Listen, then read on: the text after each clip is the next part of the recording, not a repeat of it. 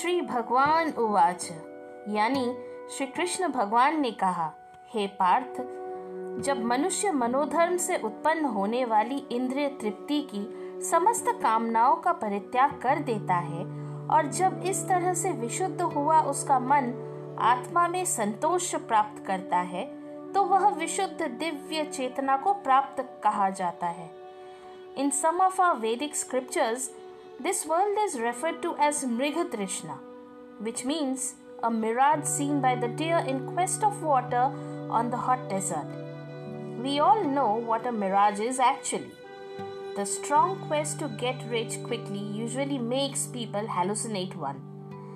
There might not be a single iota of truth in the hallucinated mirage, but it makes people run after it like crazy, making one easily forget that they are running after an illusion only. सुनने में खराब लगता है ना, but यही वह सच्चाई है जिसके पीछे आधी दुनिया पागलों की तरह दौड़ रही है। और कुछ लोग, एक्चुअली काफी लोग, इस पागलपन का गलत फायदा उठाते हैं। But sadly, what we fail to understand is that whenever we engage ourselves in the means to satisfy our sense gratifications, all we do is run after mirages. Let's think like this. क्या हमारी इंद्रियां कभी भी actual में तृप्त होती हैं? Think about it. Hi, I'm Atashi, someone trying best not to get engaged in sense gratifications. Just maybe like a lot of you are trying to. Shri भगवान उवाच, प्रजाहते यदा कामान सर्वान् पार्थ मनोगतान् आत्मन्येव मनः तुष्ट स्थित प्रज्ञस्तदुच्यते. Bhagavad Gita, chapter 2, shlok 55. The material energy Maya creates an illusion of happiness, and we run after that illusory happiness in the hope of quenching the thirsts of our senses. But does that thirst ever get quenched?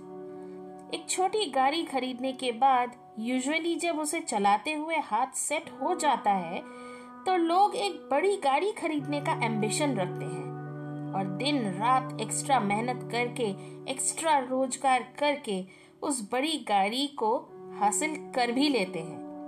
Holidays में छोटी छोटी जगह घूम घाम के लौटते वक्त अपनी फैमिली से वादा कर बैठते हैं कि नेक्स्ट टाइम किसी फॉरेन कंट्री का ट्रिप करेंगे और फिर लग जाते हैं इस एम्बिशन को पूरा करने में। This is about normal people extending their ambitions little by little, thinking that the big car will fetch them more happiness, or maybe the foreign trip will add permanent happiness to their lives. Even a king of a country wishes to be the emperor of the whole world. तो situation ये है कि no matter who you are and in what situation you are always looking for happiness in material gains by responding to your needs of sense gratifications. Ultimately, this does not take you to permanent peaceful heights. Neither does it provide permanent happiness.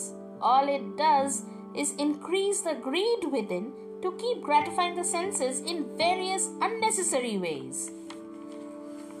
आप खुद ही देख लीजिए, जो lavish lifestyle lead करते हैं, उन्हें उस lifestyle को मेंटेन करने के लिए दिन रात मेहनत तो करनी ही पड़ती है और ऊपर से ढेरों टेंशन पालते रहते हैं, सो अलग। अब वहीं एक कृष्ण भक्त जिनकी दिनचर्या शुरू भी होती है श्री कृष्ण के नाम से और खत्म भी उन्हीं के नाम से होता है, उनका लाइफस्टाइल देख लीजिए।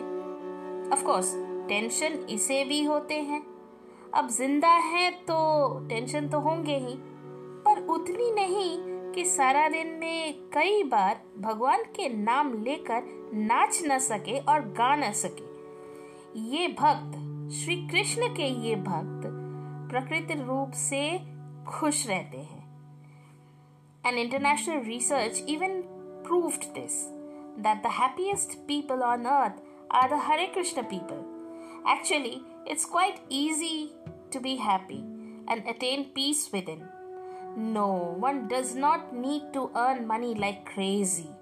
Just ignore those urges of the various sense gratifications and do as Gurudev Srila Prabhupada says or said, chant Hare Krishna and be happy.